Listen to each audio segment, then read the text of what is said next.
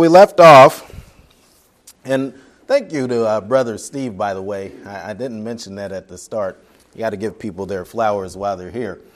For being ready and able to fill in for me yesterday. And I wish I could have been there again to hear it. I heard you did a wonderful job. I will go back and watch it online. Don't feel bad.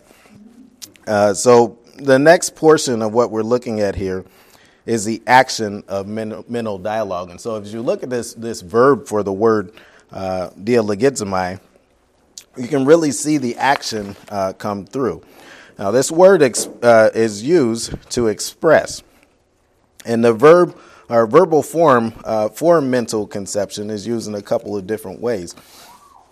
Go with me over to, no, not go with me over to, look to your slides. And so as a verbal conversation taking place in the mind of the individual in an imaginary in imagery, not imaginary, of the possible outcome of the thought and consideration, but not necessarily socialized. And so this is the first way that it can happen. And so remember back to our senses giving us thoughts, and then this imaginations or mental conceptions taking place. And what's playing out here, I'll go to the next, is this. And so you see a thought, you see the mind, will, and emotions affecting that thought. Then you see this inner conception. And so the processing of the thought, the visualizing of a thought, the formulation of a conception. Now, it can go one of two different ways. It can stop right here. And we kind of alluded to that before. Or it can go further where we've seen, and you can verbalize those conceptions. Now, what did we look to and see where this happened? As the disciples were talking, they had these mental conceptions in themselves, and then they socialized them with each other. And so who's going to be the greatest? I'm going to be the greatest. Or this person over here is going to be the greatest. You see that take place. And so hopefully that kind of helps you to picture this. Excuse me. Hopefully that won't happen too many times in this second hour. As a verbalized conversation also that is shared with others is the other part of that. And so the inner mental discourse that takes place, we want to look at as well. And so as we're looking at it in this form, we're looking at that which takes or results from the action taking place within the mind of an individual prior to expression. And so that's kind of the first one we looked at. And so go with me over to Mark chapter 2 and verse 6. As well as verse 8, we see that the scribes conceived imaginary, imagery concerning Jesus, saying he could forgive sins in the place of the heart. Go with me over to Mark chapter 2 and verse 6.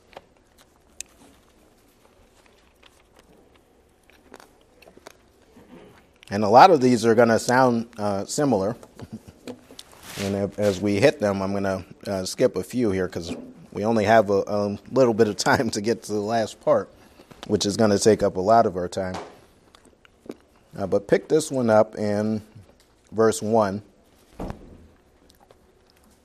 And again, he entered into Capernaum after some days, and it was noised that he was in the house. And straightway many were gathered together, insomuch that there was no room to receive them. No, not so much as about the door. And he preached the word unto them, and they come unto him, bringing one sick of the palsy, which was born of 4. And when they could not come nigh unto him for the press, they uncovered the roof, and when they had broken it up, they let down the bed where the sick of the palsy lay. And when Jesus saw their faith, he said unto the sick of the palsy, Son, thy sins be forgiven. And so remember, we looked at this one in another context before.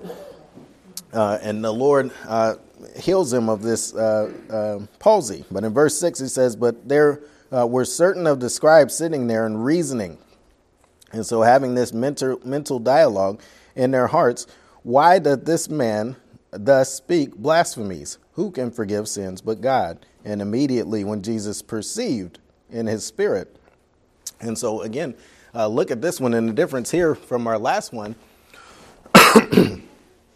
there he didn't even, it was intimated in the context that he had heard. It wasn't expressly stated that he didn't hear what they said. Here it's saying he perceived in his spirit. He didn't have to hear what they said. They didn't have to socialize it to him. He heard it, or he understood it, in his spirit. And that they so reasoned or had these mental conceptions within themselves, he said unto them, why reason ye these things in your heart? And so what's easier? Is it easier for me to say your sins be forgiven of you, or get up and walk? Either way, I've healed the man and I have the power to forgive sin. And that's what he wanted them to understand from it. We also see that men around John the Baptist, and I'm going to start skipping through some of these because they're going to overlap. John the Baptist had an inner conception regarding if he was the Christ, or the men around John the Baptist did. And we can also look at this as that which takes place specifically within the minds of an individual. And so we see that Mary, and we won't go to that one again because we saw something similar to it in the same context. But Mary had the mental discussion regarding the news the angel shared with her concerning the birth of Christ. We also see that the rich man in the parable conceived thoughts within himself concerning what to do with his riches. And then lastly, the high priest challenged the council for failing to conceive in their minds that it was expedient for Christ to die on behalf of the nation. Now, this action of inner conception, we want to look at a little bit further. And we see this action of constructing thought in the mental concept in the mind. And so, again, that would play into, what, did that get entered twice there? That's the same verses. Skip down to point D, the outward expression. And so this is where you're actually socializing this. And so it would be that last part where you see verbalization of inner conception. And so the expression pertains to mental concepts being socialized to other individuals. And so you see the disciples socialize their conception amongst each other concerning what the Lord meant by predicting his death. We can go to that one over in Mark chapter 9 and verse 33. And remember, as you're thinking about these disciples, the Lord often tells them he's going to die and he's going to be resurrected from the dead. But it's almost as if when it happens, they had no idea that he had ever said this, right? And we saw that in one of the contexts we looked at early on, that they actually in that context, it said it was hidden from them. But pick it up in verse 30.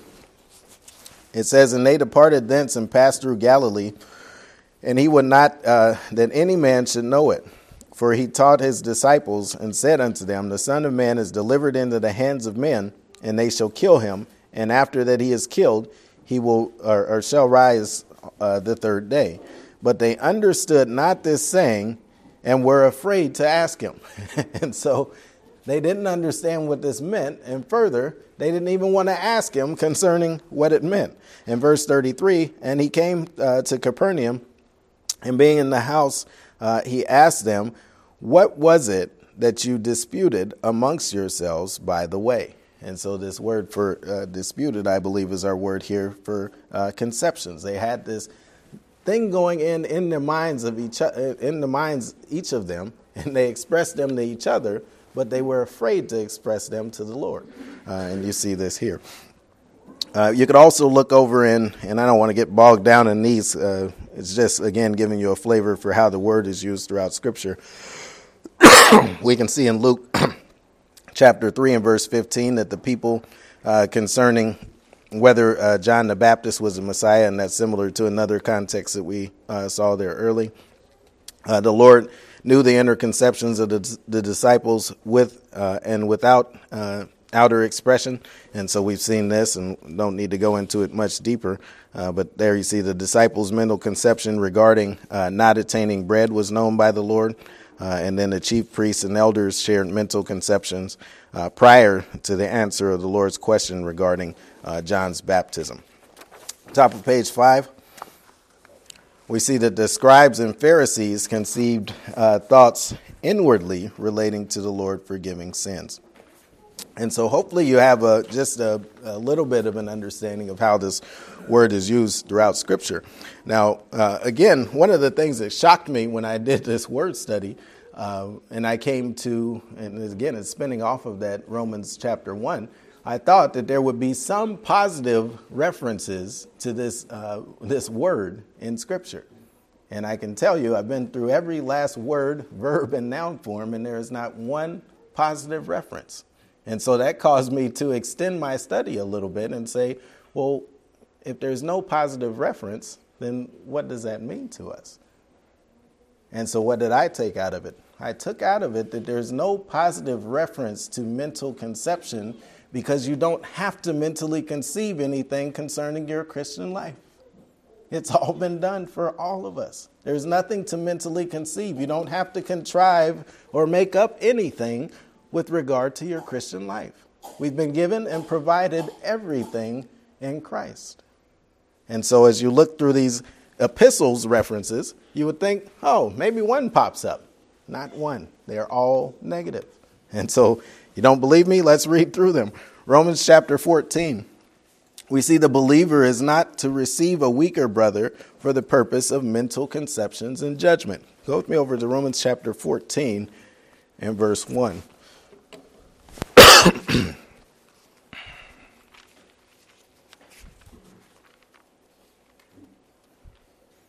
Now, what these will do is I think they're going to paint the picture of this word just a little bit better than we all even had it there in the Gospels. But in Romans chapter 14 and verse 1, remember, in the context, he's talking about this weak and strong brother. Now, believers can be at different places and different understandings spiritually, right? You might have learned a lot of the Word of God. And then there's a click further you can go with just learning.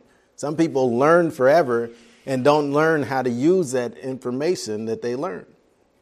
And so as you take this information that you're learning and apply it to your life, you go another click.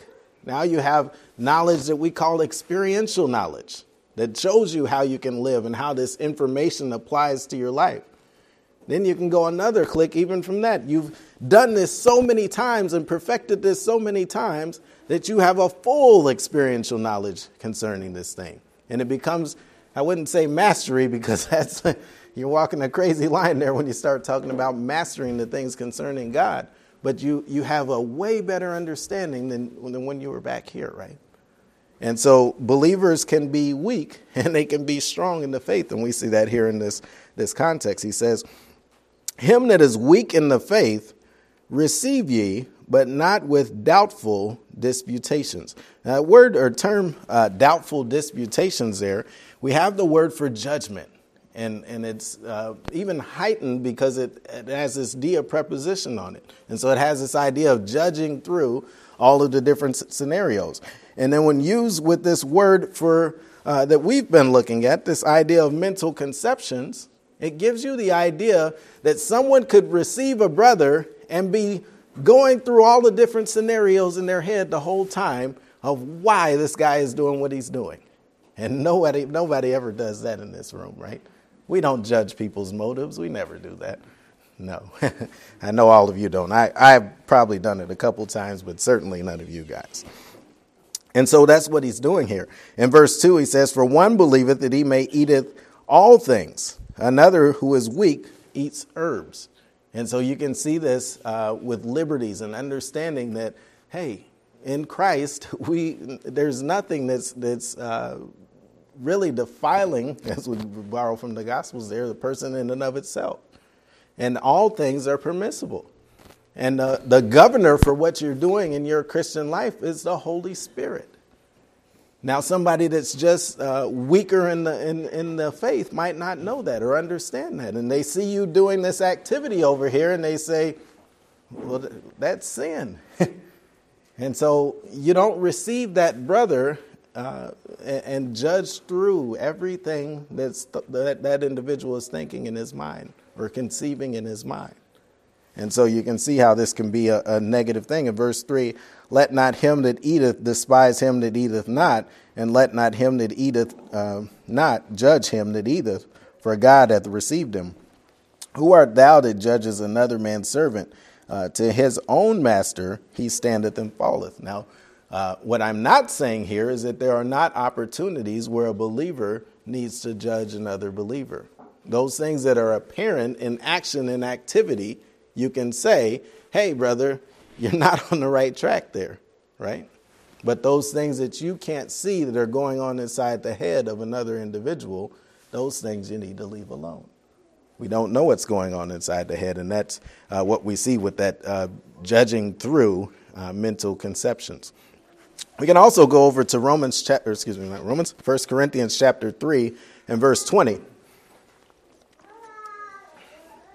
Now here we see the mental conceptions of the wise are known by the Lord. And it's interesting, if you went through all of those gospel references, you would see often that it says the Lord knew their thoughts, or he knew their mental conceptions. He knew the thought process that was going on in the mind of those individuals. We also see it here. He knows the thoughts of the wise, that they are vain, it's going to end up saying. But 1 Corinthians chapter 3 and verse 20.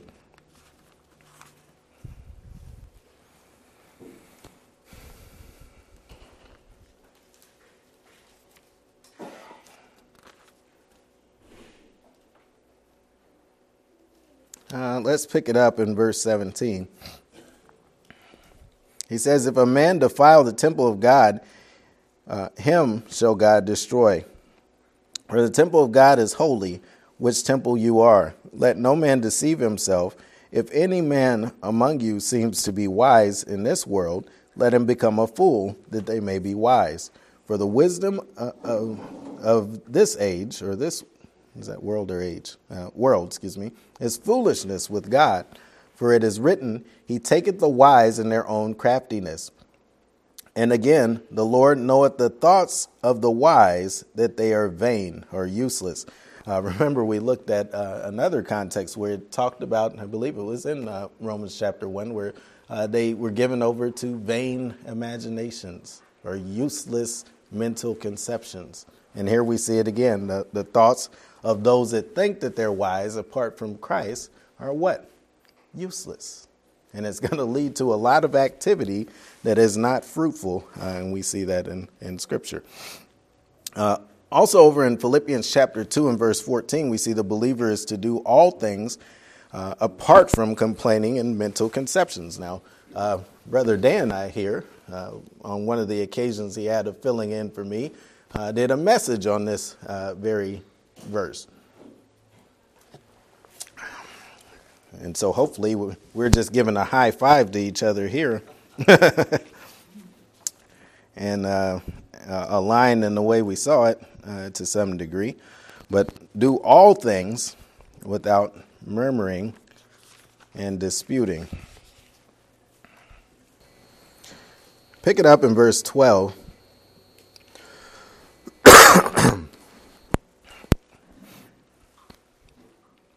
And it says there, wherefore, my beloved, as you have always obeyed, not as in my presence only, but now much more in my absence, work out your own salvation with fear and trembling. Now, a lot of people just stop there, right? You have a work to do in your salvation. You got to work it out. Well, verse 13 does exist. It says, for it is God which is working in you to do both of his good will and pleasure. I like the way someone said it long ago. It might have been Pastor Dave. The human response to divine enablement. You've been given the ability to do certain things, and it's up to you to walk those things out in real time. And that's where your responsibility comes into play. In verse 14, he says, do all things. Contextually, this is pertaining to the Christian life, without murmurings and disputings. And so this idea of murmuring, you can see with the children of Israel back in the Old Testament. And I don't know, Brother Dan, was this the same word that's used in the Septuagint regarding? There you go. So the children of Israel, as they're wandering through the desert, they said, "Amen. Thank you, God. You've done great to bring us out of Israel. We appreciate you." No, not at all. That's called sarcasm. They said every step along the way, "Why did you bring us out here, Moses? Were there not enough graves in Israel or in Egypt that you brought us out here into the wilderness to die?" And that was their murmuring and disputing and bellyaching every step of the way. And so he says, do all things without that and without this idea of mental conception. You're thinking through all of the scenarios of your different situations on your own. It's you that has to figure these things out. It's you that has to come up with the right concepts of what you should do. That's, again, sarcasm. No, it's God that's already, we see in verse 13, working or energizing in you to do of his goodwill and pleasure. And so quite the contrary. And so we see this is another negative example of someone who would be utilizing these mental conceptions when it comes to spiritual things. In 1 Timothy chapter 2 and verse 8, we see the communication of the believer on behalf of leaders should not involve mental conception concerning the individual. Now, I could go a lot of ways with this, but I'm not going to. I'm just going to say that we should pray for our leaders, right? And it should not be with all of this thinking through the different scenarios by which we should communicate on their behalf. It says simply, pray on behalf of our leaders.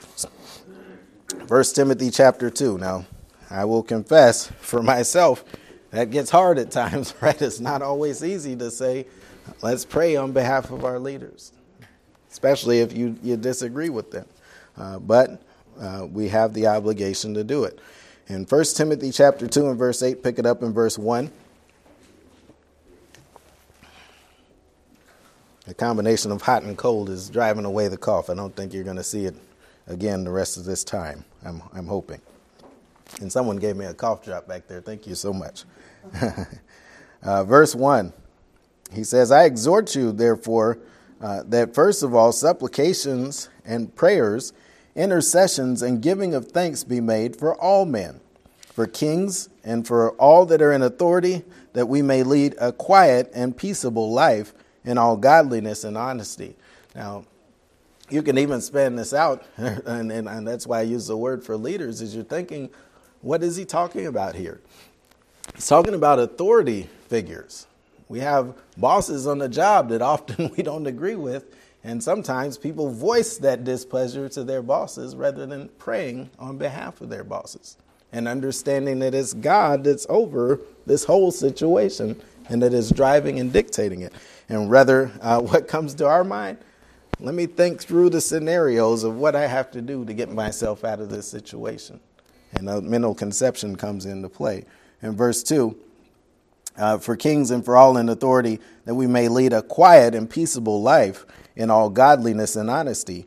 For this is good and acceptable in the sight of God, our Savior, who desires to have all men saved. Now, this is a very important verse as we start talking about soteriology. Excuse me. If he had determined that all would be saved, would there be an unsaved person walking this earth? No. God can do anything that he desires or determines, and everything that he determines will be done. But it says he desires for all men to be saved, not determines, and to come unto a knowledge of the truth. And there, I believe, is our word for a full experiential knowledge of the truth. Not just that you know the facts concerning the truth, it's that you have a full experiential knowledge of how to use it in your life. Verse 5, for there is one God and one mediator between God and men, the man, Christ Jesus, who gave himself as a ransom for all to be testified in due time, whereunto I am ordained a preacher and an apostle. I speak the truth in Christ and lie not, a teacher of the Gentiles in faith and verity. I will, therefore, that men pray everywhere, lifting up holy hands without wrath and doubting. Now, this word for doubting is our word for mental conceptualizing, right? We can go through scenarios in our head whereby we reason away why we're not remembering or communicating on behalf of those that are leaders. Well, that person is evil. Well, that person did this or that to me. And we don't want to communicate on behalf of them. But this says in all things, in all situations. And so we're not going to have that mental conceptualizing going on in our mind. Over in James chapter 2 and verse 4, we see the individual trying to get inside the mind of another is attempting to interpret mental conceptions. Now, we just talked about that a little while ago with our Romans reference, that you have no idea what's going on inside the head of another. And I'm not going to act like that I don't ever do it, right? That I don't ever say, this person did this because this is what was going on in their mind. Like I can read the mind of an individual. Yeah, often, if you have siblings, I had two, one older, one younger. One terrorized me, one didn't. I'll leave to you who the friction was with. With the one that's here? I'll leave to you who the friction was with. You've seen us together and deporting ourselves amongst each other. I'll leave it to you. But as you're growing up, and you get into all these different spats with your siblings, right? And you go and tell your parents, he did this because I knew exactly what he was thinking, right? Or they come and tell our parents on me, Courtney did this because they knew exactly what I was thinking or what was going on in my mind or what mental conception brought me to the action that I actually performed.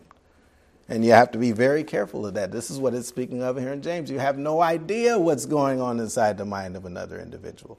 You have no idea the thought process that led to action.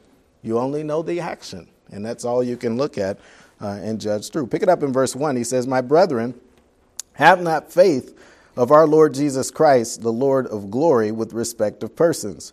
For if there come unto your assembly a man with a gold ring and goodly apparel, and there come also a poor man in vile raiment, and you have respect to him that weareth the gay clothing, and say unto him, sit thou here in the good place, and say unto the poor, stand thou there, and sit under my footstool.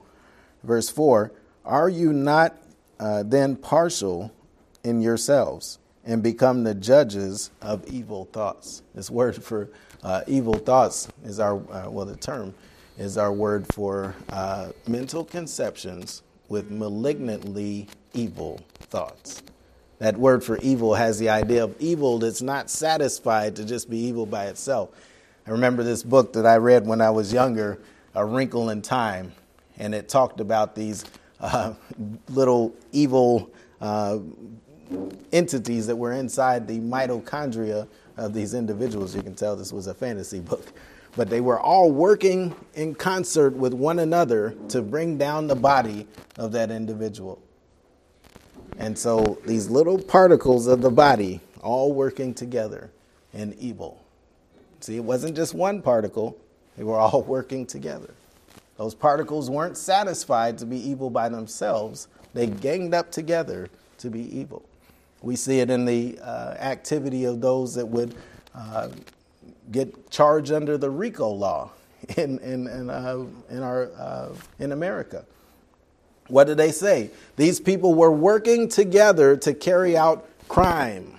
You talk about the mafia and things like that. They're not working individually. They work together to bring forth the crime that they commit. And this is what's used here. Malignantly evil mental conceptions. And so what this individual is saying by accepting one person over the other is that there's something better about this person that's rich than this person that's poor. Correct? And so he's telling you, don't receive people in that manner. And so in verse 5, he says, hearken, my beloved brethren, hath not God chosen the poor of this world, rich in faith, and heirs of the kingdom, which he has promised to them that love him. And so the answer there is obviously yes. It doesn't matter your status as that goes.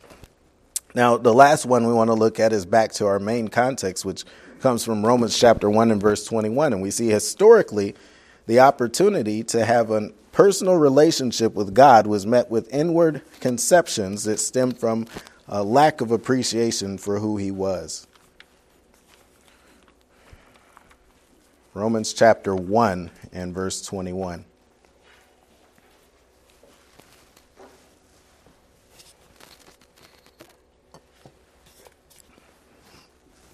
And I'm going to read the verse, and then we'll read just a little after so you can see some of these activities that followed. In fact, let's go back to verse 18. He says, "For the wrath of God," and really they're a quality of the wrath of God, not the complete wrath of God, "is revealed from heaven against all ungodliness and unrighteousness of men, who hold or suppress the truth in unrighteousness. Because that which may be known of God is manifest in them, for God hath shown it unto them. For the invisible things of him from the creation of the world are clearly seen, being understood by the things which are made, even his eternal power and Godhead," or really there you could say the divine nature, "so that they are without excuse." Now these people, the ones that really get me are your scientists who can look out into the whole universe and see all the amazing things of this creation. And that creation is screaming and testifying of the fact that there is a God. And they have the nerve to turn around and lead other people and say that there's no God. Unbelievable. In verse 21, because that when they knew God, or had the opportunity to know God, they glorified him not as God, neither were they thankful, but became vain in their imaginations, and their foolish hearts were darkened. Professing themselves to be wise, they became fools. Now, I do think this relates to on the other side of the flood, but as you look back or think about the whole history of time and where we've arrived at today, aren't people confessing themselves to be wise at this point in time? And that they have some great knowledge. We're at the apex of knowledge and understanding and learning, and they have no idea who the true God of the universe is. Think about that. Verse 23. Verse 23 says, "And change the glory of the uncorruptible God into the image into an image made like unto corruptible man, to birds and four-footed beasts, creeping things. Wherefore God also gave them up to uncleanliness through the lust of their own hearts, to dishonor their bodies between themselves." And so as they became idolaters, it expands out even further. See, that imagination kept working and thinking of ways of evil until it thought of ways even more evil than what was thought of before. So we go from idolatry and worshiping things that obviously are not God and had no basis in creating this universe, to now defiling themselves amongst one another. Verse 25, "Who changed the truth of God into a lie." And really you could say there, we don't want to spend too much time on it, but they exchanged the truth of God for a lie, or the lie, "and worshipped and served the creature more than the Creator, who is blessed forever. Amen." Now what happened as a result of that? Verse 26, "For this cause God gave them up unto vile affections, for even their women did change the natural use into that which is against nature." Verse 27, "And likewise also the men, leaving the natural use of the woman, burned in their lust one toward another, men with men, working those things which are unseemly, and receiving in themselves the recompense of their error, which was meet. And even as they did not like to retain God in their knowledge, God gave them over to a reprobate mind to do those things which are not convenient, being filled with all unrighteousness, fornication, wickedness, covetousness, maliciousness, full of envy, murder, debate, deceit, malignity, whisperers, backbiters, haters of God, despiteful, proud, boasters, inventors of evil things, disobedient to parents, without understanding, covenant breakers, without natural affections, implacable, unmerciful, who knowing the judgment of God, that they which commit such things are worthy of death, not only do the same, but have pleasure in them that do them. You see a hint, though it's not mentioned, of the word for malignantly evil. See where this mental conception takes you to? It takes you to a place where you're divorcing yourself from the truth of God and opening yourselves up to all the lies that are out there in the world. And it's an unpretty picture that's painted. And so the positive of mental conception, the same thought process does take place for an individual. The believer does not have to imagine the things we have in Christ. And so these thought processes, as you're thinking of imagination and those things that relate to them, should only relate to the things of this world. There's nothing wrong with you imagining what I'm going to do with this thing or what I'm going to do with that thing. There's something wrong with you imagining or having these mental conceptions concerning the things of God, right? How can you dream up, how can you mentally conceive anything better than what we've been given in Christ? I would submit to you that you cannot. And if you think that you can, I would hope that you get that out of your mind very quickly. And so we see the picture of what the believer has in Christ does not have to be conceived. We see the believer now has a quality of the mind of Christ. Now, I left that "the" in there and crossed it out on purpose to draw your attention to it. You don't have the mind of Christ. Christ's mind does not rest within that cranium of yours, but you have access to a quality of the mind of Christ. Go with me over to 1 Corinthians chapter 2, and we see this.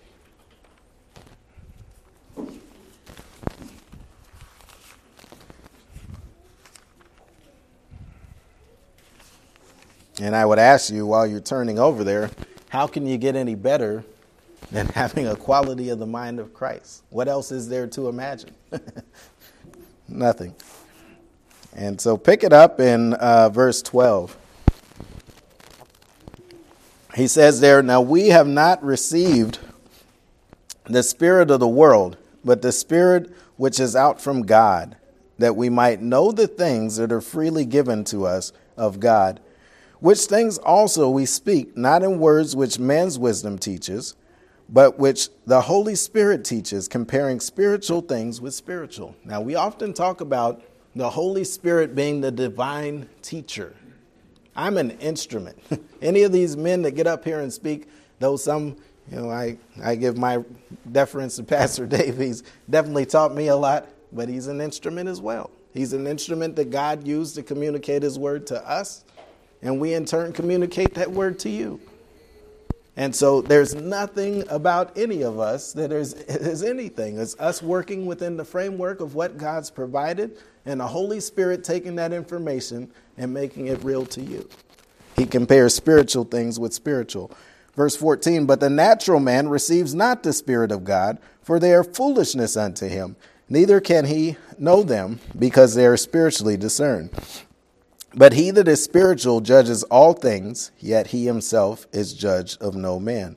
For who hath known the mind of the Lord, that he may instruct him? But we have the mind of Christ." And again, you can cross out that "the." You don't have the mind of Christ, but you have access to Christ's thoughts as he's indwelling you. Pastor Dave did a good job of demonstrating the fact of what it means to be in Christ and how that impacts the life of the individual when you are living there.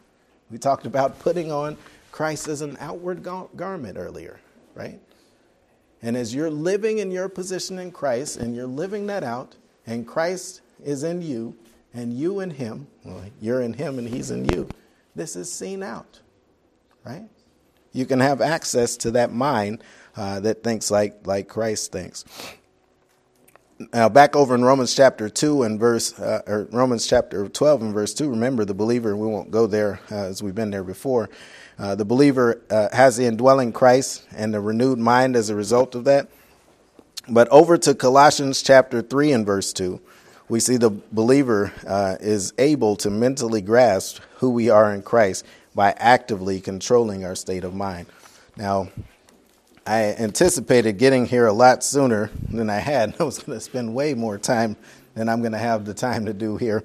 But you guys can go back and look at your notes. Now, what you want to do in that, in the context here, is read through chapters 1 and 2 of Colossians before you get here to chapter 3.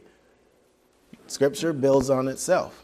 Now, what was going on, we talked about in Colossae, I think they were imagining things. They were getting information from other people, and they were letting this dictate their minds and the mental conceptions that they were coming up with of why things should be the way they are. Really quickly, go back with me to chapter 2. I won't take too much time for whoever's after me, I promise. But pick it up in verse 11. And he talks about positional truth here. Anytime you see those in whoms, those in him, all of these prepositions with these pronouns, you need to underline them. In whom also you are circumcised with the circumcision made without hands, in the putting off of the body of the sins of the flesh by the circumcision of Christ, buried, and really here, co-buried with him in baptism, wherein also you are co-risen with him through the faith of the operation of God, who hath raised him out from the dead. And you, being dead in your sins and uncircumcision of your flesh, hath he quickened together with him, having forgiven you all trespasses, blotting out the handwritten ordinances that are against us, which was contrary to us, and took it out of the way, nailing it to the cross. And having spoiled principalities and powers, he made a show over them, or a show of them openly, triumphing them in it. Verse 16, let no man therefore judge you in meat or in drink or in respect of holy day or in respect of new moon or in Sabbath days, which are a shadow of things to come. But the body is Christ. Let no man beguile you of your reward in voluntary humility and worshiping of angels, intruding into those things which you have not seen, vainly puffed up by your fleshly mind. Now, this idea here, I lost my notes there. I had some extra ones on my computer that related to this. If you want those, just contact me. But as you're thinking of this, these things that they had not seen. If you've not seen something and you're trying to come up with a way of carrying out religious service, how are you going to do that? Well, you're going to do that through that process that we just talked about, of making up these mental conceptions in your mind of how to serve God. And it has nothing to do with who you are in Christ.